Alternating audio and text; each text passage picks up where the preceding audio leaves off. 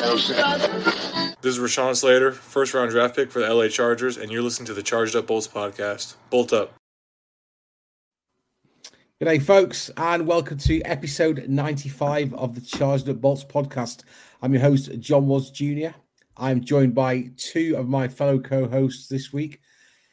County neighbour over there at the top right, Dan King. We are now both Essex boys, as they say. So all those of you listening in the States, and just to the east of London. So yeah, we are now neighbours. How's it going, Dan? Recovered from COVID? Yeah, may have it, may not have it. Don't really know. Definitely lost my voice last week. Seemingly unrelated. But yeah, not doing too bad right now. We'll see in the next couple of days if it hits. But as of right now, I'm feeling average. Average is better than over there, bottom of the screen, Dripping Springs, Texas, United States of America. How's it going, John? Oh, just living the dream, buying shoes, getting prepared for the game this weekend. Yeah, there were some pretty cool shoes, navy and yellow. But I can't believe Mrs. Ayres vetoed the yellow shoes, man. You know what? She just doesn't have an eye for fashion, apparently. Well, you guys turned up in the studio wearing powder blue, so I had to escape to the locker room to change into powder blue. God to love powder blue. No, it's not doing, James. What am I talking about? It's Joey Boza. Guys, we're going to talk Jaguars. We're going to talk Justin Herbert. It's not the result we wanted on Thursday Night Football. I know Bez, Dan, and I were up to the late hours of Friday morning watching that roller coaster of emotion. I think the worst of the loss was the fact that we looked like we were losing Justin Herbert to the trainer's locker room. Pipkins rolled his ankle. Corey Linsley, he went out. And John, I think the first thing I that came to mind when Linsley went down was yourself, because I know how much you raved about bringing him into the building when we signed him a couple of seasons ago. And I think this is the thing with certain premier players on a roster. You take them for granted, and when they're not there, it really does show. For Justin Herbert to lose 2/5 of his offensive line, that's not going to go down well, especially when that offensive line is pretty established, and the Chiefs started taking some, making some plays, getting some pressure, and obviously they hurt Justin Herbert. I mean, John, do you think that those injuries were the key to our downfall, or do you think that the Chiefs knew how to play us all game? They were just waiting for their moment. I mean, I honestly, there's not one thing that I would say you can point to and say, okay, this is the reason they lost the game. I think it was, multiple things. Linsley going out was a big deal. I mean, I saw a stat that someone put up that the average yards per reception with Linsley in the game was somewhere around 8 yards per reception on average, and as soon as he was out of the game, it was 4 yards per reception. Why is that? We went back to that quick fire, short routes. Don't freak out. Don't try to tax the offensive line too much. The run game looked very poor for most of the game, anyways. But I think the second half was even worse.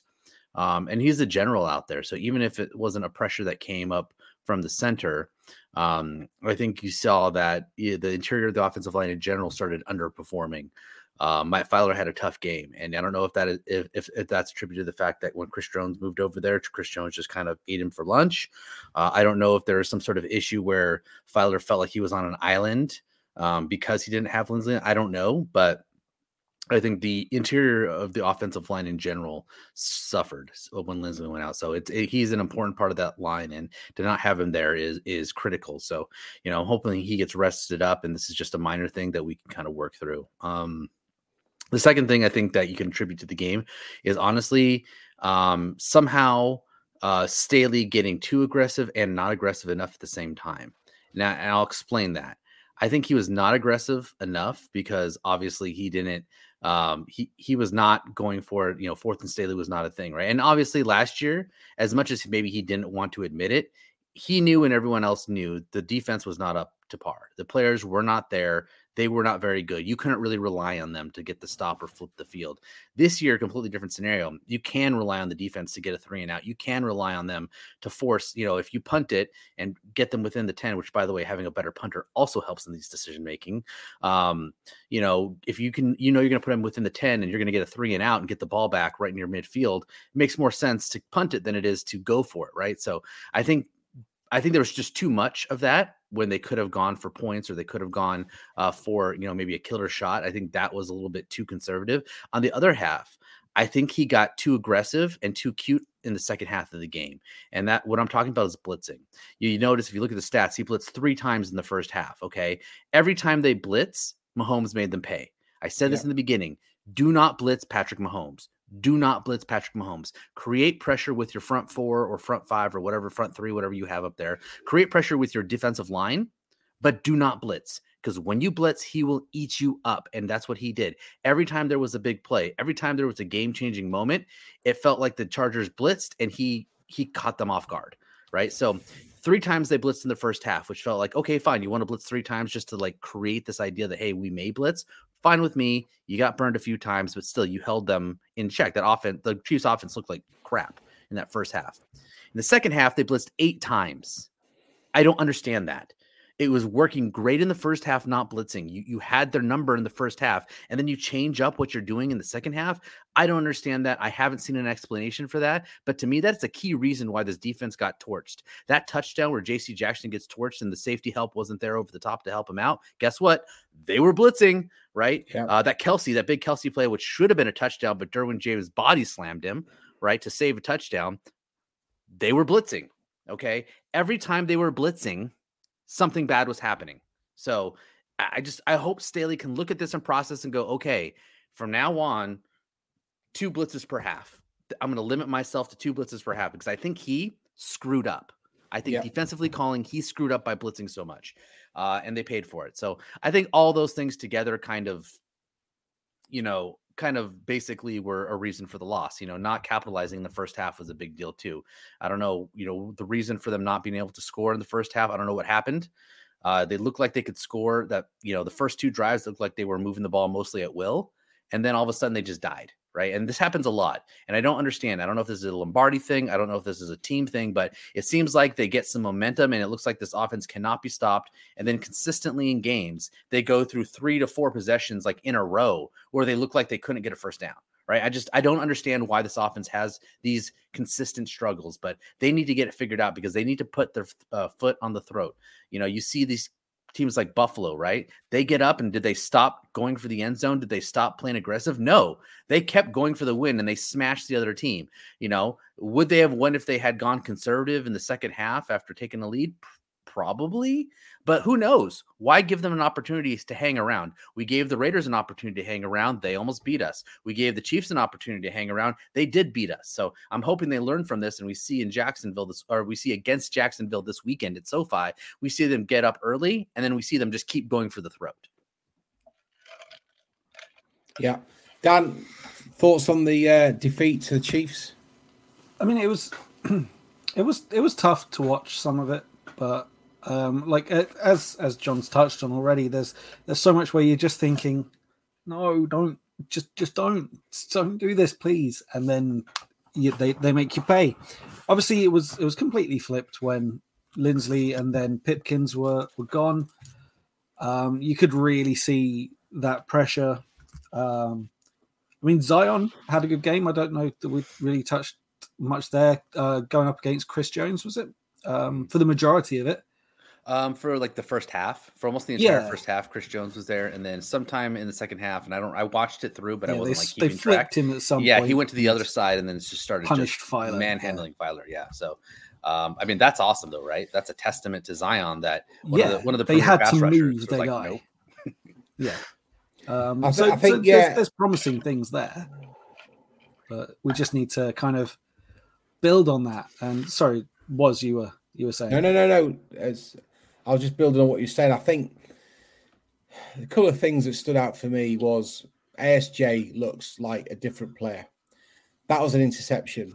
There's not a lot of consistency in the NFL. There was an interception call in one of the early games of Sunday. It was given as an interception. The defensive pass interference penalty was never defensive pass interference in a million years. So, yeah, you could say that the Zebras didn't do us any favors, but you've got to make your own luck. I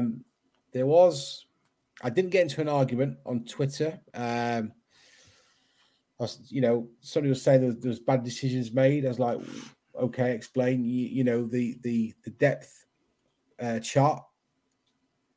So if you're the reason why players lay down that depth chart is because they're not quite good enough to make first, the starting position on the roster.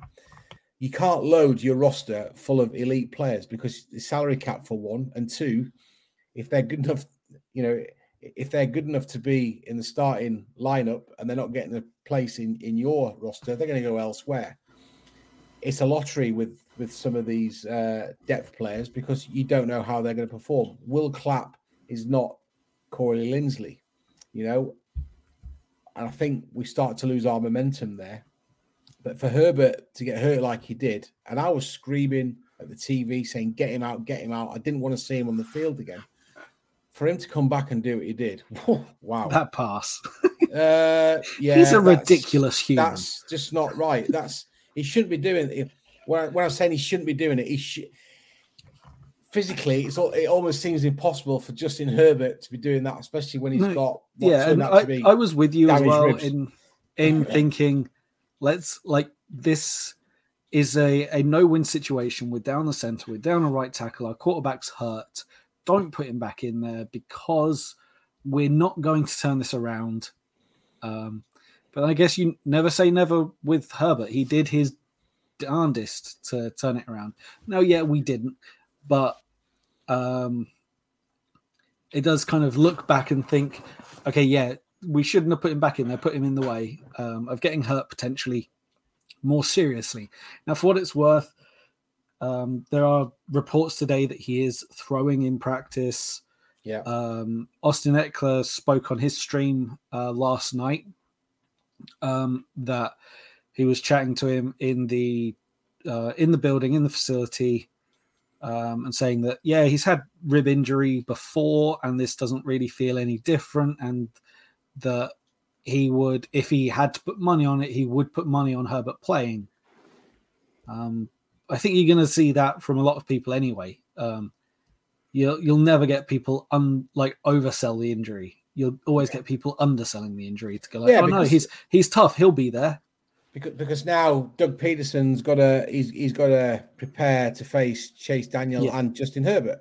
He doesn't know what he's going to be getting.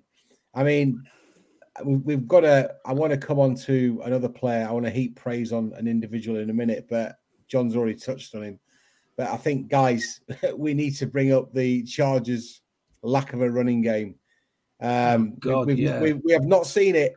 We have not seen it in weeks 1 or 2. That needs to change. What is it? 28 rushes for 75 yards total for Eckler. Yeah, Sony Michel is only averaging 3.2 yards a carry. It's not really going to cut it. We've got to do a better job. John, with the players that we've got, can we improve it? Are you going to see us dipping into the market as we enter the final stretch of the regular season? I think there's one thing we can do as a team to improve our running game immediately. And that's give Joshua Kelly more touches.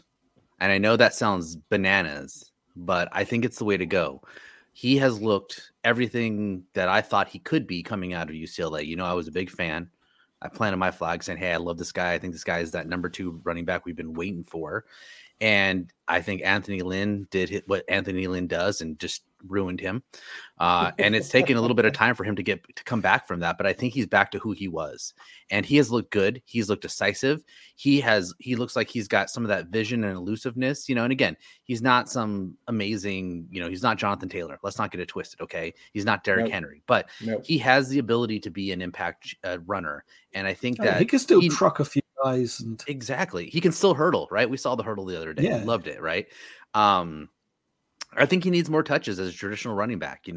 Austin Eckler, I think he's getting the right amount of touches. I think it's just, the offensive line hasn't quite done their job in the run block game. I think there's some issues there, and I don't know what it is. I'm not really a guru on figuring out who's missing their assignments and who's screwing it up, but it feels like, Eckler's getting the right amount of touches as a traditional running back. I'd love to see them creatively get him more involved in the passing game, i.e. line him up, start in the backfield with two running backs and then lining him up in motion as a receiver and get him like a quick screen or wheel route or, get him more involved in the passing game creatively. I'd love to see that more with Eckler. But I think Joshua Kelly getting more traditional running back carries. I think there is something there that could make us a better team. So just my 2 cents. Yeah, I think there's improvements to be made, certainly in that department. But I want to talk about Derwin James. They're going to be playing that clip for a long, long, long time. I mean, is there anybody in the NFL that can hit as hard as Derwin James outside of the defensive end unit? He's hitting harder than linebackers. The way that he manhandled Travis Kelce, wow, just absolute phenomenal. And he's not a small guy. No, he's not. He's he's one of the biggest tight ends in the game, and the way that he just stopped him dead in his tracks, then lifted him up in the air and just slammed him to the ground. I mean, wow. That has got to give the defense, the whole team, a lift because he's a man that is playing up to that multi-million-dollar salary package that the Chargers handed him prior to week one. But here we are again. We're heading into week 3. We've got so many positives and so many question marks. But I don't think that we'll ever see with any NFL team. Generally, you don't see enough of a sample size until we start rolling into week 6, week 7.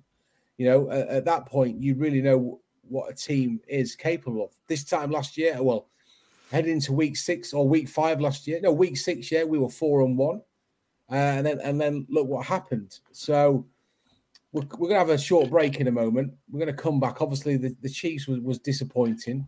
I'm still standing by my guns. 5-1 will be our divisional record. The Chiefs, they got the win at the end of the day. They know how to get out of these jams. We've got to learn how to also step up when things get tough. But when you're losing, essentially, we had 4 key players not at full strength on Sunday. We didn't have Allen for a start. And then Herbert was playing probably at 30 to 40% of what he's capable of during the latter part of the game. And then we lost our 2 key, guys in the trenches up top. So it's another one of those. It's give and take. And John, I think you're right with the blitzing. It didn't work. We were made to pay. We've got to learn from that. But in the same time, I am backing ASJ to get a couple of interceptions between now and week 5 because he just looks like a different person altogether. You were talking about Joshua Kelly having a new lease of life, and I think ASJ is as well. I think that's a testament to the coaching staff. But we're going to need everybody stepping up for Sunday because looking at the stats and looking what's happening down there with Doug Peterson, it's going to be a feisty game. But we'll talk about that after this short break, if I can find the advert. The NFL action is in full swing here at DraftKings Sportsbook, an official sports betting partner of the NFL. We're talking touchdowns, big plays, and even bigger wins.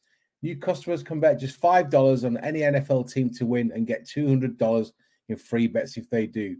If that's not enough, everyone can boost their winnings with DraftKings stepped up same game parlays.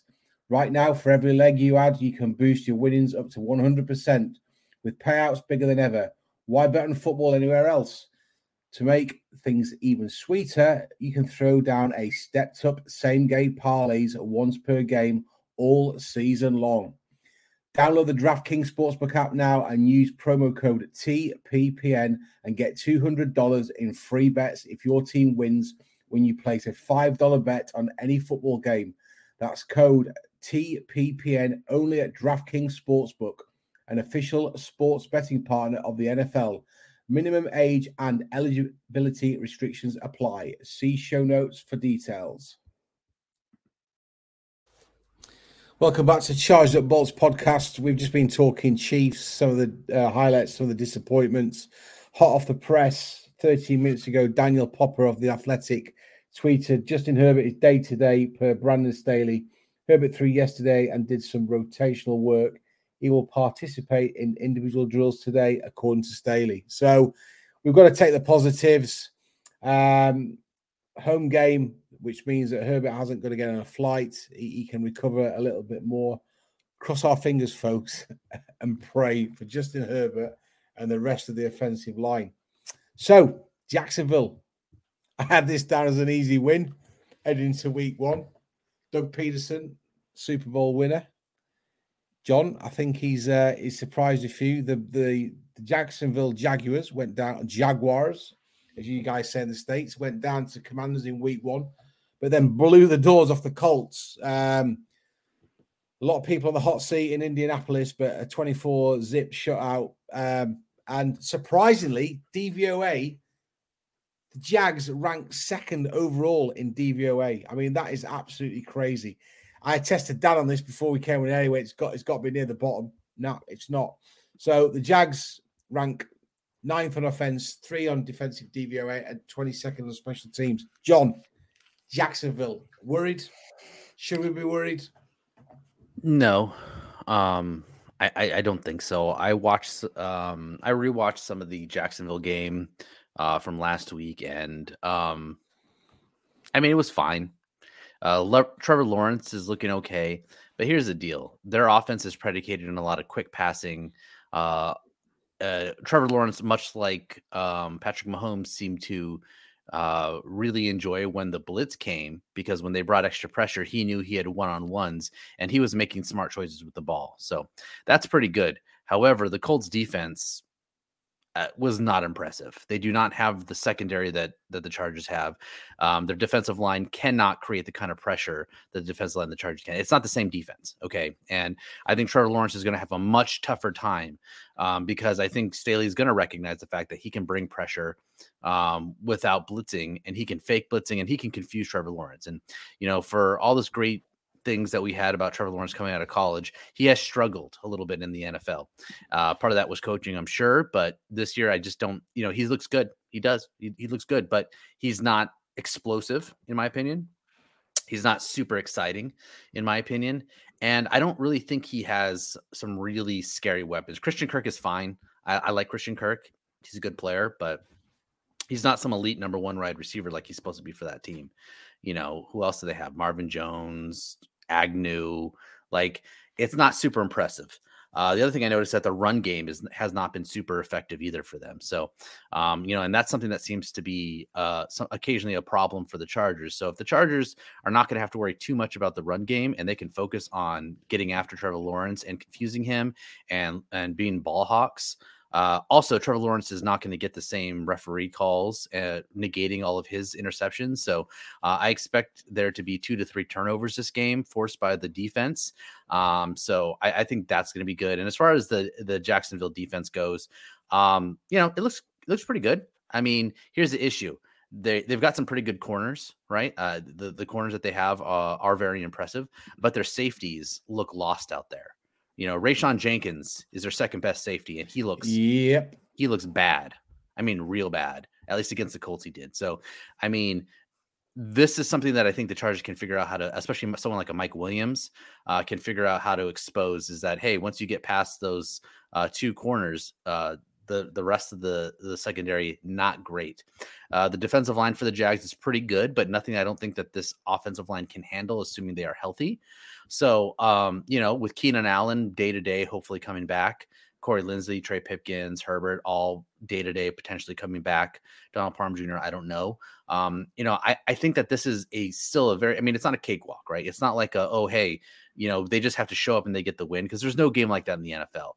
We see this every year, every season. The Chargers seem to have a game or two like the Texans last year, where it should be a cakewalk. You should just walk right over them, but they lose it. So it's not a cakewalk. It's not a free win, but this is definitely a super winnable game. There's nothing about the Jaguars offense or defense that necessarily scares me. They haven't really, their win against the Colts was nice, but it wasn't much of a win, to be perfectly honest. The Colts on offense gave the ball away a few times. That was just stupid mistakes, poor decisions by Ryan, just poor job, ball security. It was not a good job by Ryan looked pretty lost in that pocket for someone who's supposed to be a veteran. His pocket presence was not great.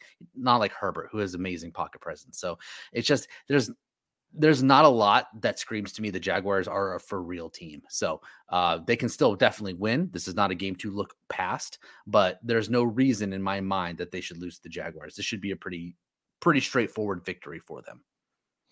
Dan, what do you like about this game? What don't you like about this matchup on Sunday at the SoFi?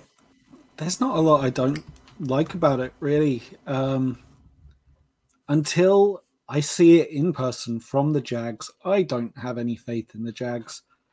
And I think we're better than we were last time we beat the Jags. They're better than they were, but we're also better than we were. So yeah, I'm looking forward to this game. I'm definitely looking forward to the time it's on, as compared to last week. I'd much rather watch a game at 9 p.m. than at 1:30 a.m. But John touched on it. There's not really anything there to really scare you weapon-wise. Kirk, he's 100 and something yards so far this season, but that's one guy. They don't have anyone else over 100 yards. I know there's only been 2 games, but come on.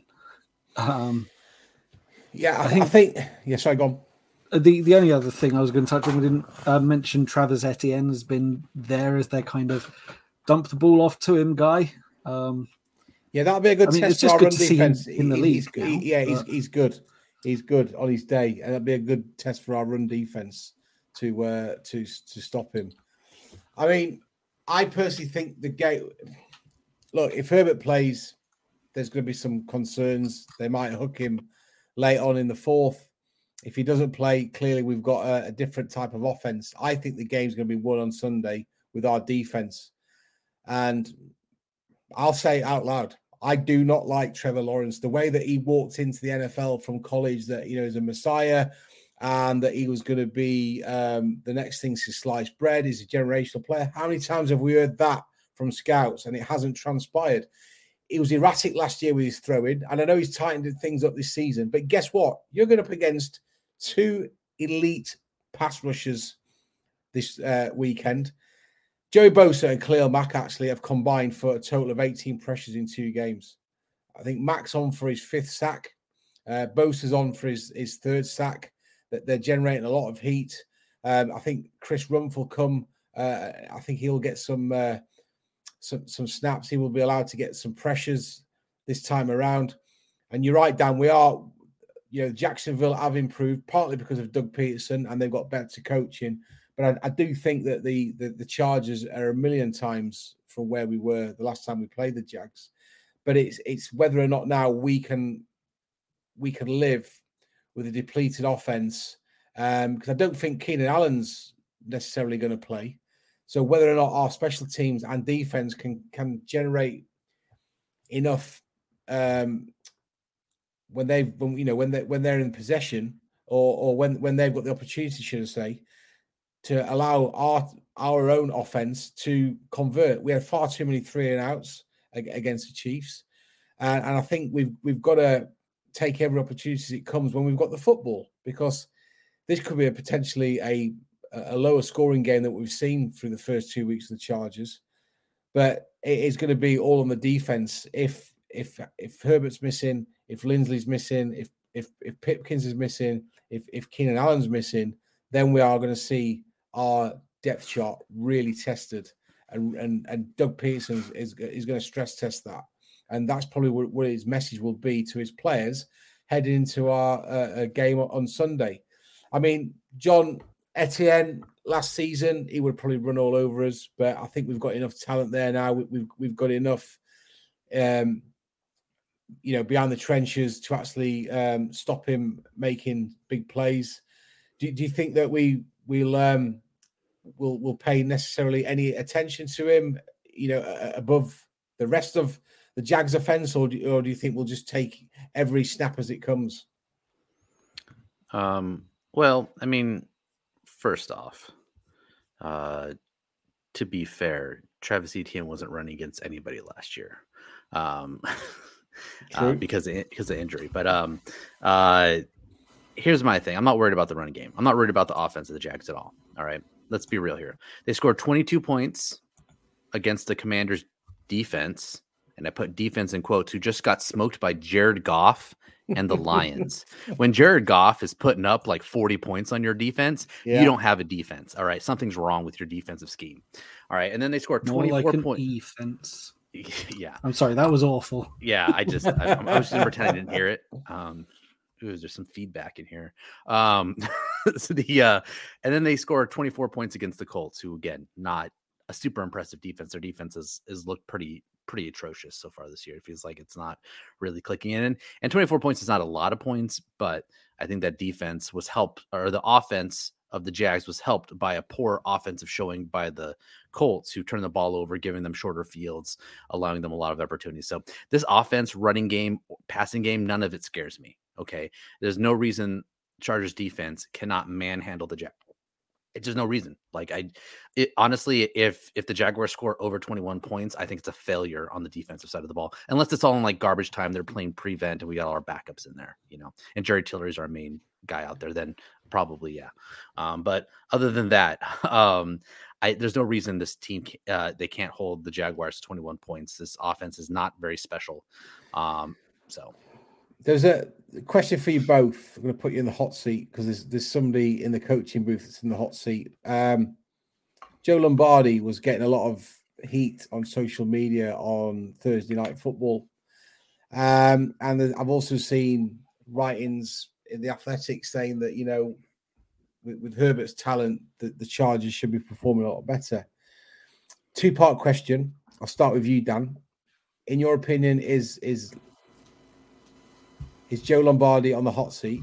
And secondly, does he get a stay of execution, or does he get a bit of a longer rope if our, if you like, premier offense doesn't roll out on Sunday, i.e. Justin Herbert doesn't play and he doesn't have his 5, premier offensive linemen. So, over to you. As far as being on the hot seat, I don't think necessarily. There's things we'd definitely love to see different. I don't want to see third quarter run, punt, run, punt, run, throw, punt. But we don't know for certain how much of that is on him. How much is the kind of mentality being passed down from above there, that we go conservative in that third quarter until it costs us. And for sure, if people aren't there Sunday, you can't then hold that against him to say, okay, well, we didn't put up 40 points. Herbert wasn't playing, but we didn't put up 40 points, and that's on you, Joe. Because you can only work with what you've got. And yes, he should be making the best of what he's got, but if the best of what you got is not Justin Herbert, then it's going to be a little bit different. John, is he on the hot seat, and does he get a longer sort of stay of execution if we don't have our premier offense out there? No, I don't think it's a hot seat. First of all, he's got a very strong connection with Brandon Staley, so you'd have to convince Staley that he's not doing a good job. So I think that'll take a lot more than a underperforming offense for a couple weeks, especially an underperforming offense without Keenan Allen. So I don't think he's on a hot seat. I think the Chargers would have to miss the playoffs again, and the offense would have to be the direct problem for him to lose his job. Assuming the Chargers make the playoffs, which I again, no reason they should not make the playoffs.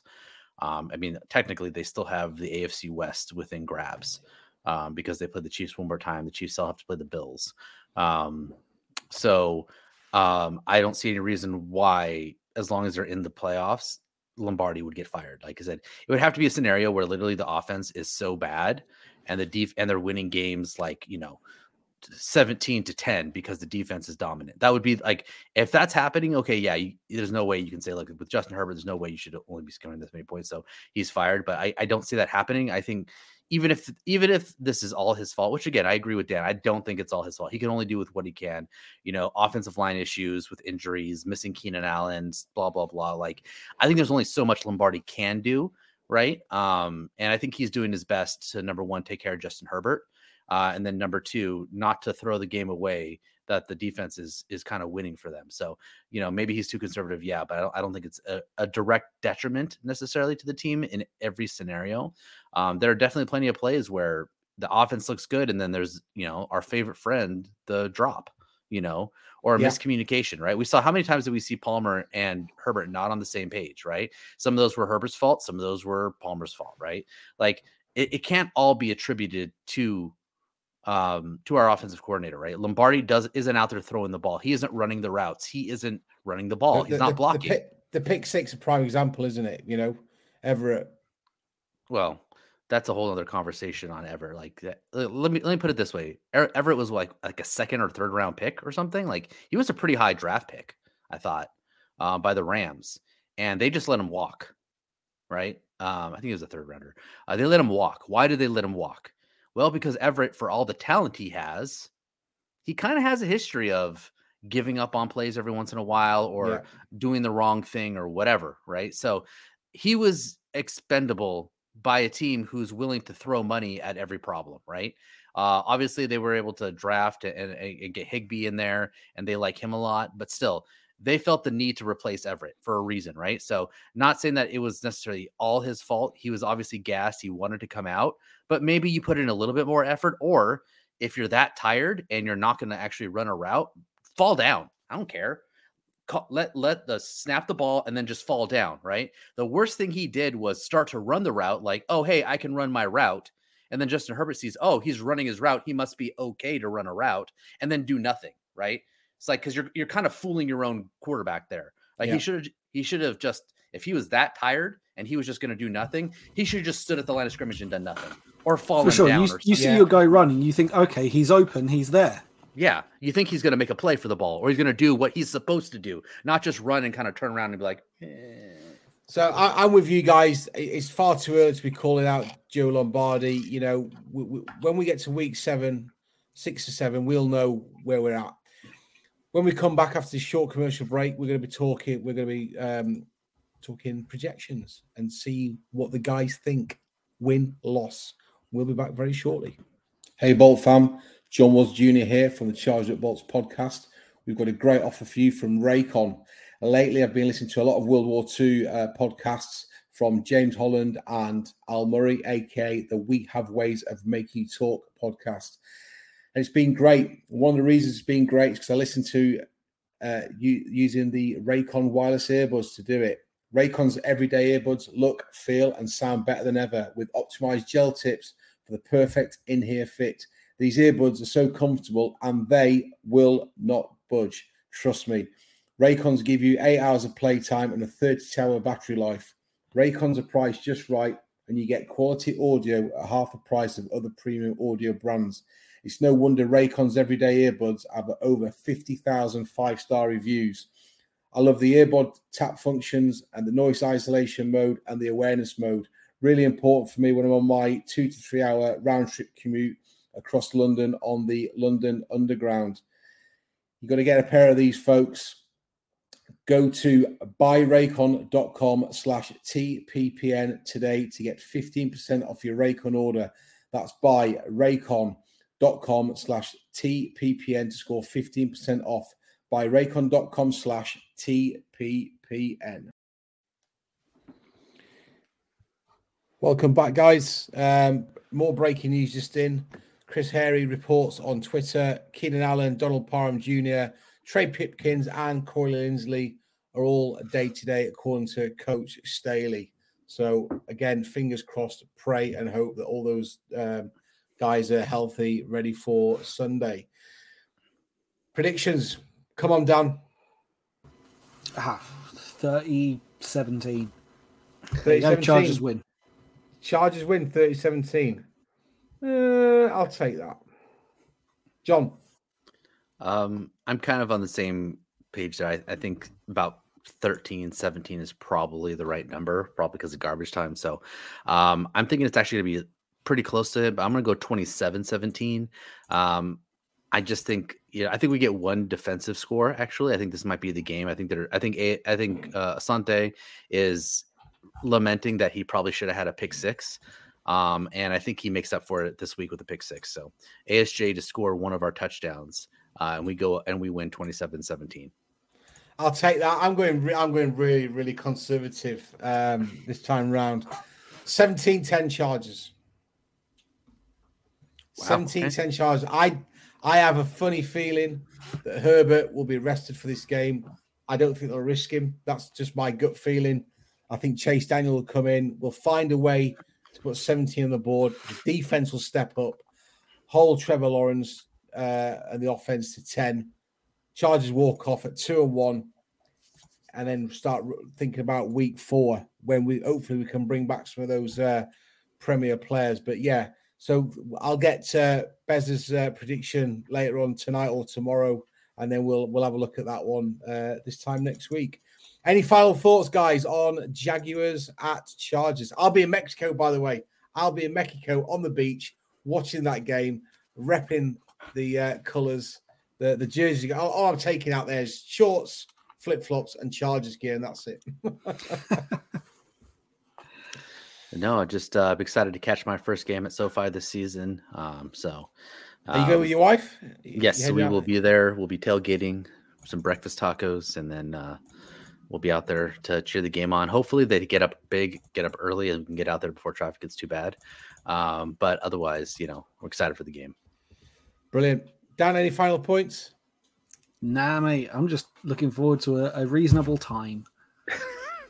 That's all I can ask for right now. Reasonable time and a healthy Justin Herbert. Heck yeah. Thank you for listening to the Charge Up Bolts podcast. We'll be back next week to review this game. Look forward, and hopefully we'll talk about a win. Thanks for tuning in, and bolt up. Bolt up. Bolt up.